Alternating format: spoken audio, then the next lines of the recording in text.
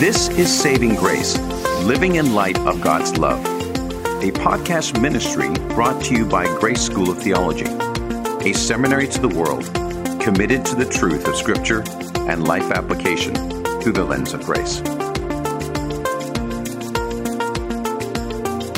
Hello, I'm Carmen Pate, your host for today's podcast. Psalm 40 verse 3 says, "He has given me a new song to sing, a hymn of praise to our God. Many will see what he has done and be amazed. They will put their trust in the Lord." We know that the psalmist David was a songwriter, but has God given you and me a song? How do I discover the words that God might want me to sing? Psalm 65 helps us to develop the story that becomes our song. Our speaker, the Reverend Mark Ray, will guide us through the steps. Mark is the Vice President of Community Development here at Grace and also the Executive Director of our Grace Center for Spiritual Development. Mark holds a Master of Biblical Studies from Dallas Theological Seminary and a Master of Divinity from Grace School of Theology. He has served churches as an associate pastor and as a lead pastor, and has served as COO of a major evangelistic ministry. Let's listen now to Mark Ray's message, Songwriters. Have you ever wondered what it would be like to write a truly great song? Now, I know there's some engineers in this group that thinking writing a song might not be that big a deal, but have you ever thought what it might be like to write a timeless song, a song that is on the lips of everybody out there? There have been great songs written in the past, great worship songs, great songs about life. I had a chance to write a couple of songs myself, one that even made it on the radio. For the 3 people that heard it and turned the radio off very quickly, they got a chance to hear something I had written. My oldest son, Ryan, the song we just began actually was in a recording studio a number of years ago. He was an engineer, and the guy that wrote that song is a guy named Bebo Norman. My son actually got a chance to be the engineer in the recording studio. When that song was recorded, he got a chance to play on the song and actually write a little bit of it. And that song, when it came out in CD form, and we purchased it, my wife and I, it was a really interesting transition time in our lives. It was the first time we had really been away from our kids. Our oldest son was living in Nashville at the time. Our youngest son was up in Dallas. Was still in the Woodlands. We were in Dallas. It was a first time of really being separated, and it was a time of pretty significant trial for us.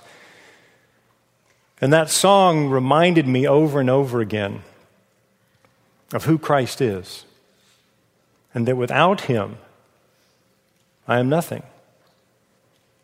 The gist of that song that was written is this, and when I listen to it, when I hear it, it's really difficult for me to control my emotions.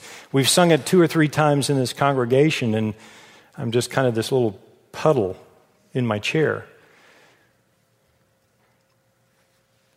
A great song. Have you ever thought about what it would be like to write a timeless song? I'm here to tell you today that you're a songwriter. Now, don't look at me with that shocked look. You're a songwriter, and Psalm 65, where we're going to go to today, is going to show you how you're a songwriter. In fact, we're going to even write your song today, or parts of it. Turn with me to Psalm 65. This is a song of David, Psalm 65, and we're going to write a song this morning. This psalm lays out in 3 sections. There's the first, verses 1 through 4, in which we're going to talk about a song of praise to come. The second, verses 5 through 8, is going to talk about a song of praise to the Creator. And then the third, 9 through 13, is going to talk about a song of praise from his creation. So a song of praise to come, a song of praise to the Creator, and a song of praise from his creation. And we're going to see ourselves in the midst of this. Read with me verses 1 through 4, starting with the superscription. To the chief musician, a psalm of David. This is together. All of us as a congregation, we're going to be in this together as we cite this psalm together. Read it with me in unison Have I given you enough clues? We're reading this together, all right? To the chief musician, a psalm of David, a song. Praise is awaiting you, O God, in Zion, and to you the vow shall be performed. O you who hear prayer, to you all flesh will come. Iniquities prevail against me. As for our transgressions, you will provide atonement for them. Blessed is the man you choose and cause to approach you, that he may dwell in your courts.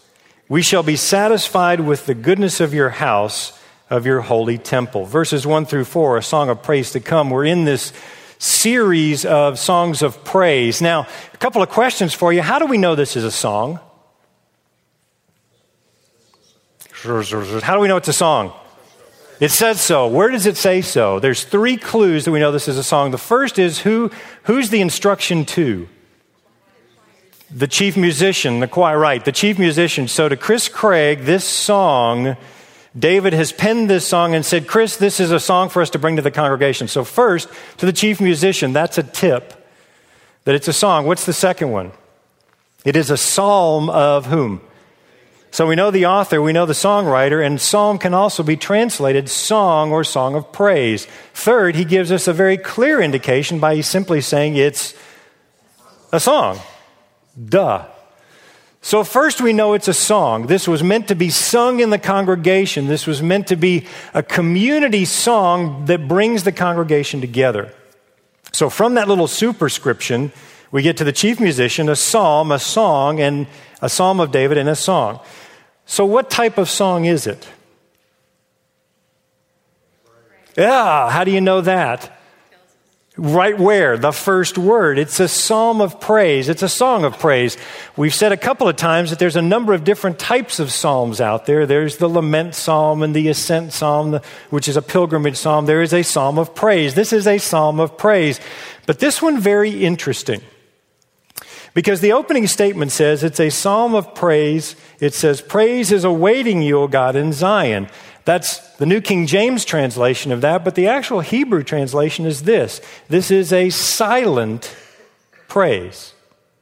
A silent praise. Now, that's the literal translation. We're doing our best to get what that word means, but silent praise sounds a little like an oxymoron, doesn't it? Like jumbo shrimp.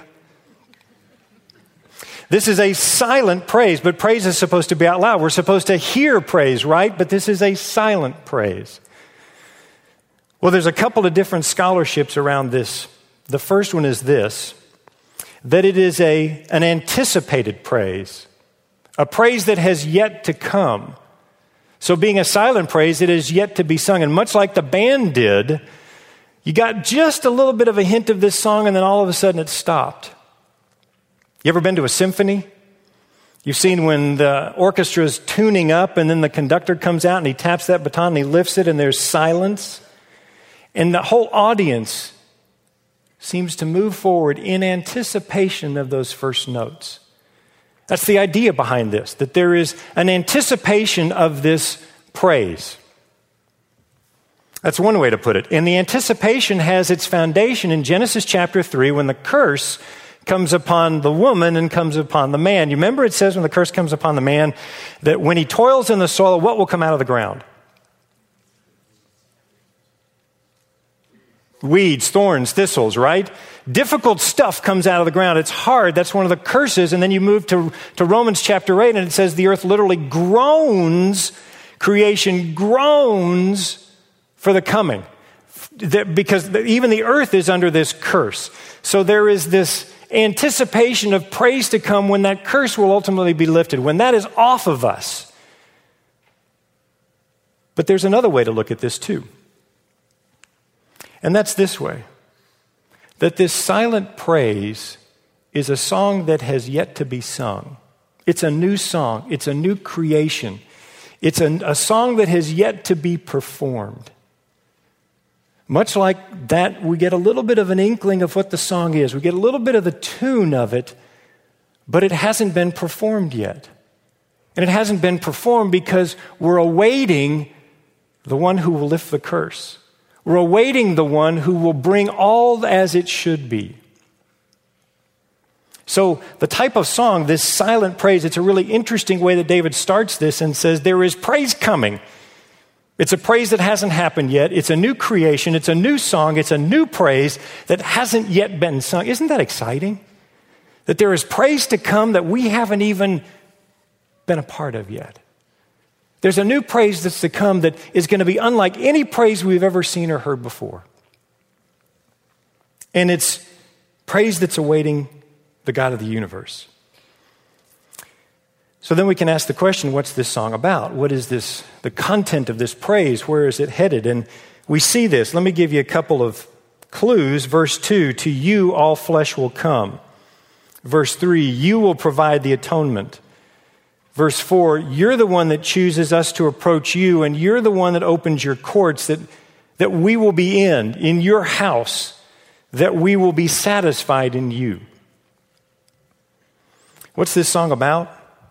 It's about the works of the one who is the conqueror, the one who conquers our sin, the one who is the atonement for our sin, the one who conquers that sin. It's the works of the one who conquers anything that keeps us from the God of the universe, from being in his courts, from being satisfied.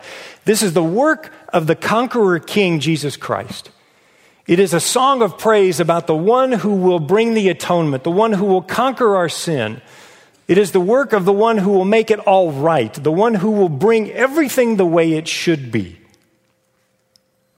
the one who will make us satisfied, the one who has conquered everything to bring us into the very throne room of God.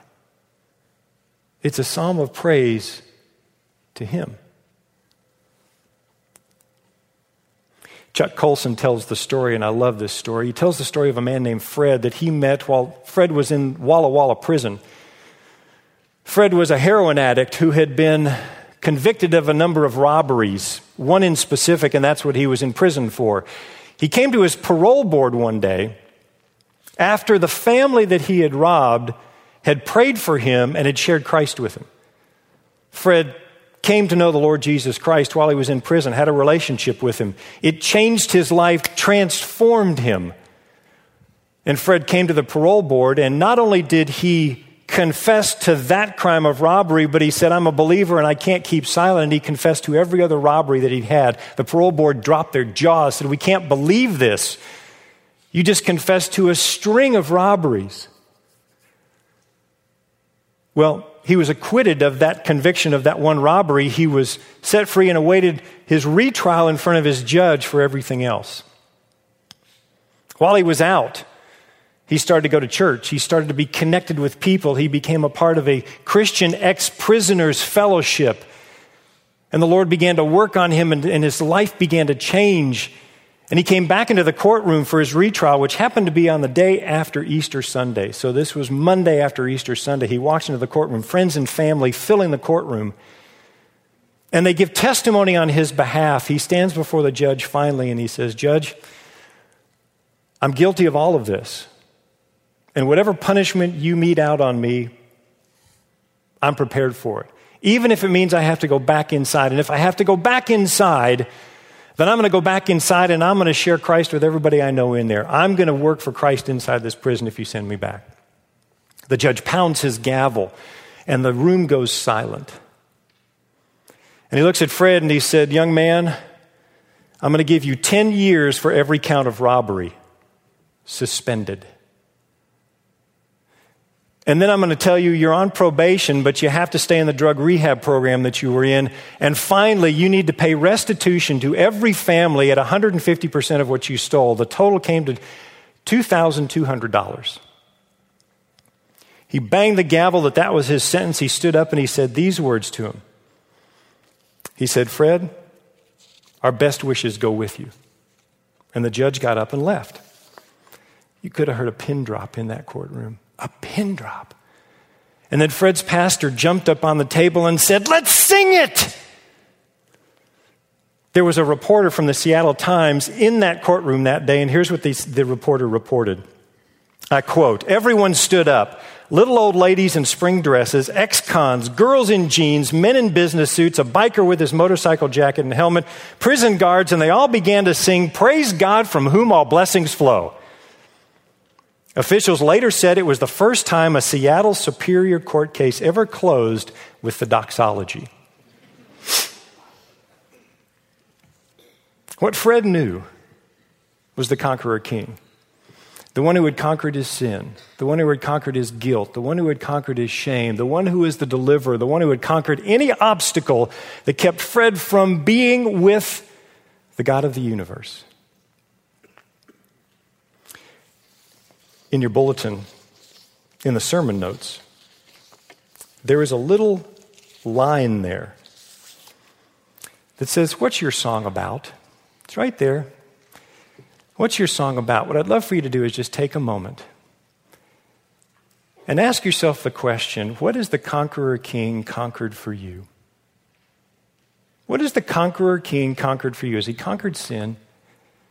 Has he conquered separation from God? Has he conquered you from something in your life that has kept you from the Lord? What has he delivered you from? Take just a minute and write on that line what the conqueror king has done for you. Take just a moment and do that. It's the first part of your song. We're going to now read verses 5 through 8. As we get to a song of praise to the Creator, let's read 5 through 8 together. Really together. By awesome deeds in righteousness you will answer us, O God of our salvation. You who are the confidence of all the ends of the earth and of the far-off seas, who established the mountains by his strength, being clothed with power, you who still the noise of the seas, the noise of their waves, and the tumult of the peoples. They also who dwell in the farthest parts are afraid of your signs. You make the outgoings of the morning and the evening rejoice. Isn't that just great? Isn't that fabulous? Listen to how Eugene Peterson says it. He says this in the Message: all your salvation wonders are on display in your trophy room. Isn't that great?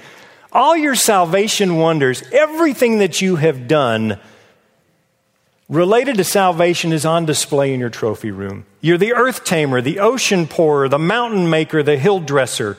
You're the muzzler of sea storm and wave crash, of mobs in noisy riot. Far and wide they'll come to a stop, they'll stare in awe and wonder. Dawn and dusk take turns calling, come and worship. Boy, he has a way with words, doesn't he?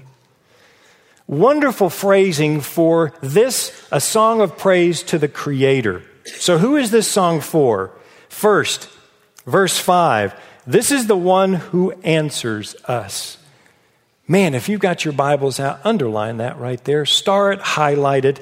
By awesome deeds in righteousness, you will answer us. So how are we answered? How are our prayers answered? By the what? By the deeds of righteousness. In the deeds of God, our prayers are answered. Isn't that an incredible statement? God doesn't just say, okay, He shows up. When we pray, God answers, and He answers in His deeds, and He answers in His deeds of righteousness to make things right. So first, this song is for the one who answers our prayers. Second, this song is for the God of our salvation, the one who creates. I love this phrase. This is for the one who creates. What has He created? Well, the mountains and the seas. What's He created? The people. What's He created? All of the stuff that's there that registers worship to Him. He's the one who creates it. Now think about it from this state. This is a great statement, but you remember Jesus when He's in front of the Pharisees, and the Pharisees come to Him when He's coming in the triumphal entry, and they look at Him and they say, keep the crowds quiet. What does He say? If they stay quiet, even the rocks will cry out, right? What He's really telling them is they're dumb as rocks. But literally what He's saying is, even my creation will cry out to me. There are other passages in Scripture where the trees do what? The rivers sing the songs. It's an incredible statement about the one who creates. And that's what He creates. The mountains, the seas, the people, all of the majesty of this earth, in the big and the small. This song is for the one who creates. It's also for the one who brings all unto himself. Those who dwell in the farthest parts, those who are far and those who are near. He is the one who brings all to himself.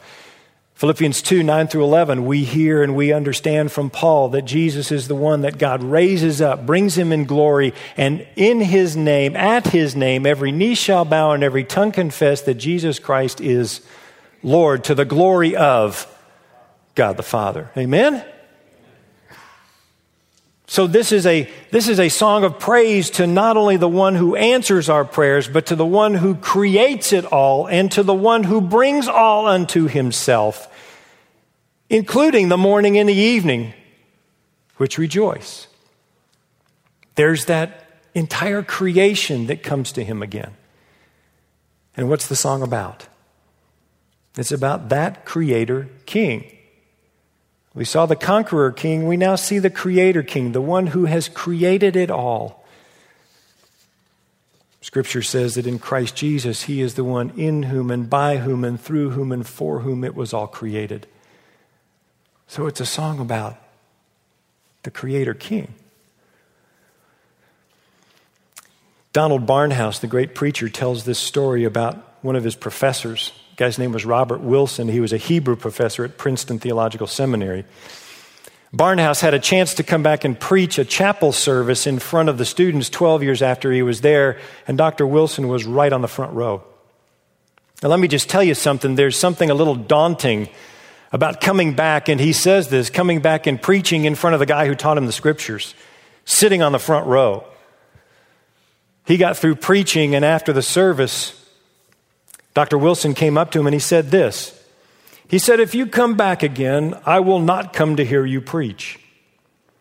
I only come once, and I'm glad you are a big Godder. When my boys come back, I come to see if they're big Godders or little Godders, and then I'll know what their ministry will be." And Barnhouse said, "Dr. Wilson, what are you talking about?" Dr. Wilson went on. He said, "Well, some men have a little God, and they're always in trouble with him. He can't do any miracles. He can't take care of the inspiration and transmission of the Scriptures. He doesn't intervene on behalf of his people. They have a little God, and I call them little Godders. Then there are those who have a great God. He speaks and it's done. He commands and it stands fast. He knows how to show himself strong on behalf of them that fear him. And you, Donald, have a great God, and he will bless your ministry." Then he paused for a moment, smiled, and said, "By the way, God bless you." And then he walked out. We have the Creator King who is a big God, amen.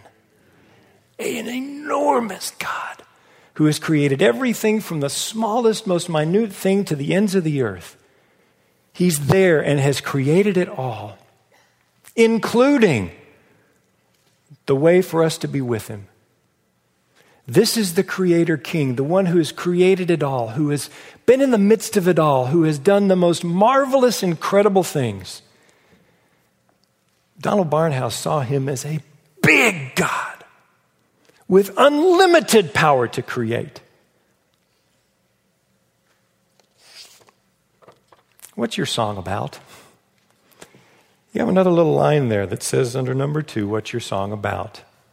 I would ask you to take a moment and just ask yourself, think about and write down, what has he created for you? Has he created life? Has he created family? Has he created salvation? Has he created eternal life? Has he created the heavens and the stars? Has he created the beauty? What has he created for you? And write that down. It's a great next statement to your song.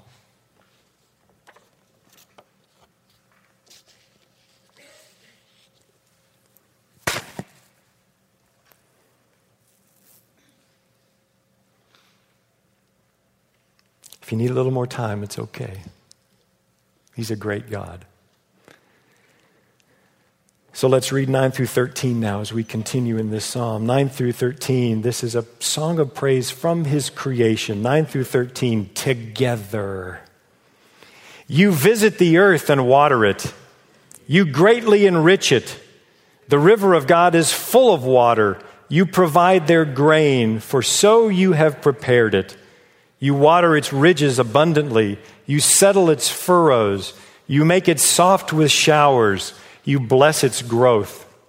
You crown the year with your goodness, and your paths drip with abundance.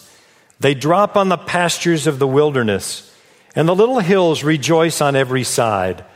The pastures are clothed with flocks. The valleys also are covered with grain. They shout for joy. They also sing. They also sing. A song of praise from his creation. So who sings this song? You can say it. His creation. And who's his creation?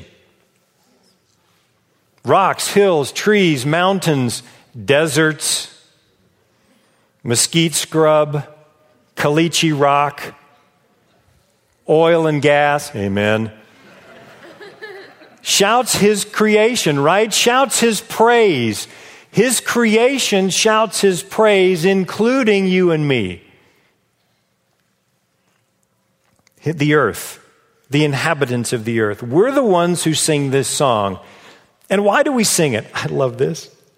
Verse 9, because you visit. You visit the earth and you bless it. You greatly enrich it. Not only do you visit the earth now, but remember, this is a song of praise to come, which means he's going to visit it again. When Christ comes back, this will be blessing upon blessing. He brings the floods to the earth. He brings the rains. You know, it was funny. Melissa and I were gone. My wife and I were gone last week. We got a chance to go visit our grandkids. And we left, and what happened when we left? It rained, right? Now, if you didn't go away, you may not have noticed this, but we came back. And when we came back and came driving in, it was green. And it was beautiful. And the flowers were bursting forth, and there was new green on the trees, and there was new life. It was incredible to see in Midland. And it was because God had poured his blessing out in rain upon this is what it's talking about here.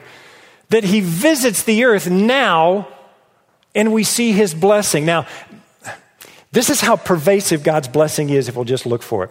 We live in Midland, right? And what's the single biggest thing in Midland that there is? Dirt. So when you open your windows in the morning and you see after a dust storm, you see a line of dirt and the red dust built up in the corners of your windows, don't look at that and say, oh, it's dirt. Look at that today and say, that's God's blessing. Because it fills every nook and cranny. God's blessing is so overflowing, it's everywhere. So when you see it on the floors and you see it on your ledges and you see it on the windowsills, what is it? God's blessing. Just let it remind you of that. I know that's tough, but let it remind you of God's blessing when you see it. Here, verse 11, he says, and your paths drip with abundance. God's paths drips with abundance. Here's what he means by that. It's the visual picture of God driving a cart. And the cart is full of blessing. And when the cart jostles the ruts in the road, the blessing pours out over the sides of the cart onto us. That God's blessing is so abundant that the cart that God owns can't contain it. It just pours out over and onto us. Blessing upon blessing upon blessing. Isaiah 44:3 says it this way, for I will pour water on him who is thirsty. Boy, do we know that one. And floods on the dry ground. I will pour my spirit on your descendants and my blessing on your offspring. We've seen that blessing in abundance. Not only in the fact that we have Christ here and now, but that he's going to return. And when he returns, he will make it as it should have been in the beginning. He will make it all fresh and all new. He will bring shalom. Everything is as it should be. And what David gives us here is this incredible picture of that blessing upon blessing upon blessing, and the fact that the praise comes from his creation. I love this. The song is about literally the works of the coming king, the one who is going to visit again. He has visited once, he will visit again. And listen to this, verse 12. The little hills rejoice. The pastures clothed with flocks. The valleys are covered with grain. They shout for joy and they sing. My favorite time when my wife and I lived in the Woodlands was the time of spring. Because a place that has nothing but trees, there are people that think the Woodlands is claustrophobic because there's so many trees you can't see anything. But there is a green that comes in the springtime. You may see it in Colorado, you may see it in other places, but when springtime comes, there is a green that is so intense and so bright it almost hurts your eyes. The blessing that God has, and we're anxious for a springtime here for us to be able to really experience that. But the blessing that God gives is that abundance where you just see it and you notice it and it's there and you take part in it because it's a blessing that's poured out on us. There's a third line here that says, what's your song about? And I want you to take a minute and think about what the coming king means to you. Does he mean hope? Does he mean blessing? Does he mean deliverance? Does he mean peace? Can you hardly wait? Take just a moment and write a few things about what the coming king means to you.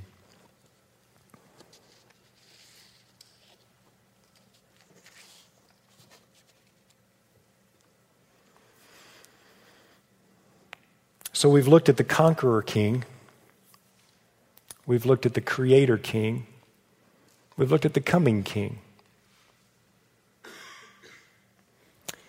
There's one thing we're missing in this song of praise, and that's because one is conquered and one is created and one is coming, there is a response that we have, and it's the first word of the psalm, and it's the word praise. There's a response that we have to the king, and that response is thanks. In the Old Testament, how they would say thank you is a really interesting way. They would do it in a number of ways, but one of the primary ways was they would erect altars and put wells in all over the country that were reminders of incredible things that God has done. So there would be an altar here, a stone altar here, there would be a well here, and they would be reminders as you would come by because those were the places they would stop and they would tell the story of what God did in that place. And I've shared this once before, but it's very appropriate to share it here. Ron Allen, Hebrew professor at Dallas Seminary, says this. He says, one of the most startling and surprising observations of recent studies of the book of Psalms is that in the Hebrew language there appears to be no word meaning thank you. In the Old Testament culture, the word used in place of thanks was the word praise. That is, one would tell another what God had done rather than merely saying, thank you, Lord. It didn't stay with you. So the idea here is to say thank you to God, you would tell of his name to someone else. The idea here is in order to show the Lord and to bring glory to him and show Christ for what he's done for us, the way we would do this is we would tell somebody else what went on. Now you've just written down things that the conqueror king did for you. Things that the creator king has done for you. Things that the coming king means to you. This is the beginning of your song. And by the way, every one of you has a unique song made unique because of the person of Jesus Christ in your life. And it's unique to you, only you, because of what Jesus Christ has done in your life and through you. Because of what he's done for you. Through his death and burial and resurrection, what has he done? He's given us salvation, eternal life, forgiveness of sins, rich and abundant life now, here, today, and eternal life.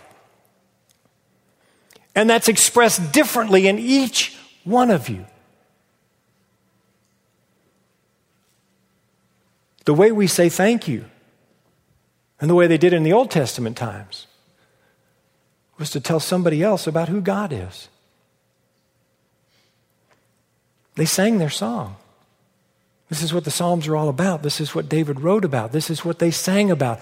They sang the praises, the thank yous of the God of the universe.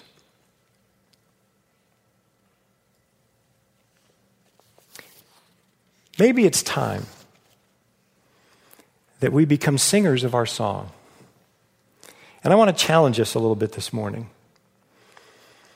I want to challenge us because you have a song, and your song is unique to you. Your song is unique to you because of Jesus Christ. It's unique to you because of what He's done in your life, in you, through you, and for you. It's unique in your life because of how He's built you. It's unique in your life because of your experiences, of your personality, of your Colby. It's unique in your life because of what He's done for you and in you and through you. And because it's unique to you, there are other people that need to hear your song. And by the way, if you don't have a song this morning, come talk to me. Because you need to know Jesus Christ, who is the creator of your song, and I'd love to talk to you about that. But the person of Jesus Christ is who makes your song unique. And it's time we sing it, and I want to help us. Here's 3 little suggestions. They rhyme, surprisingly enough. The first one is prayer. We begin today to pray, who does the Lord want me to share my song with? Just pray for one person. Lord, raise that one person up that I might see him and understand it and see it, that this is who you want me to sing my song for. So prayer first. Second, care. That person that God raises up, we put a little meat on our Christ bones, and we go show him who Christ is. Somehow, some way, the way the Holy Spirit leads you and guides you, we care for them. So prayer and then care, and the third is share. We sing our song. We tell them. We share our story. This is what God did for me. This is what Christ has done in my life. This is what's there before, now, and in the future. This is what He's done. So prayer, specifically for one. Care, we reach out and touch them. And share, we tell them. We share our story with them. Now, let me cast a little vision for you. There's about 300 people here today. A little more, a little less. What happens when 300 people begin to pray for one person specifically, each of us?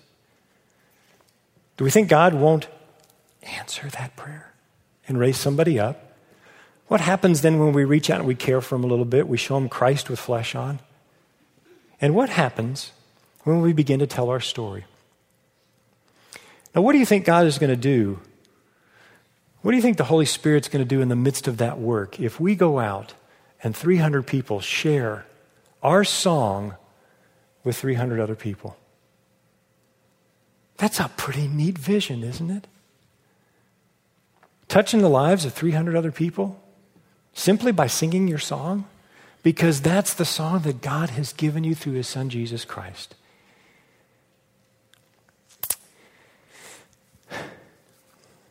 I started this by telling you that my son had an opportunity to be a part of this song. The song is called I Am Nothing. It's going to get me right now. Friends, we have a song. And our song has been given to us by Jesus Christ because He loves us, because He cares for us, because He died for us and He rose from the dead. And this song is the song for me that is a song that says, without Him, I'm nothing. But with Him, I have a song that people need to hear. And a song that needs to be sung. And a song that can touch the lives of others because it's His song in me. We have a song to sing. Christ has given us a song. Let's not be silent. You have been listening to Mark Ray. I have certainly been inspired to write my song of praise and thanksgiving to our faithful and powerful God. I pray you have been inspired as well. Do you have friends or family who would be encouraged by this series on Songs of Praise? We encourage you to share our podcast. In addition, we are making available to you a free study guide of the series, which would be great for personal or small group study. Download your free copy today at gsot.edu/songs. That's gsot.edu/songs.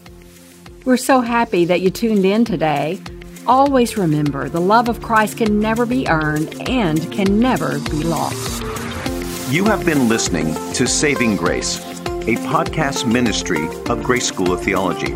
For more information, visit gsot.edu/savinggrace. Views expressed on this podcast may not always be the views of Grace School of Theology or its leadership.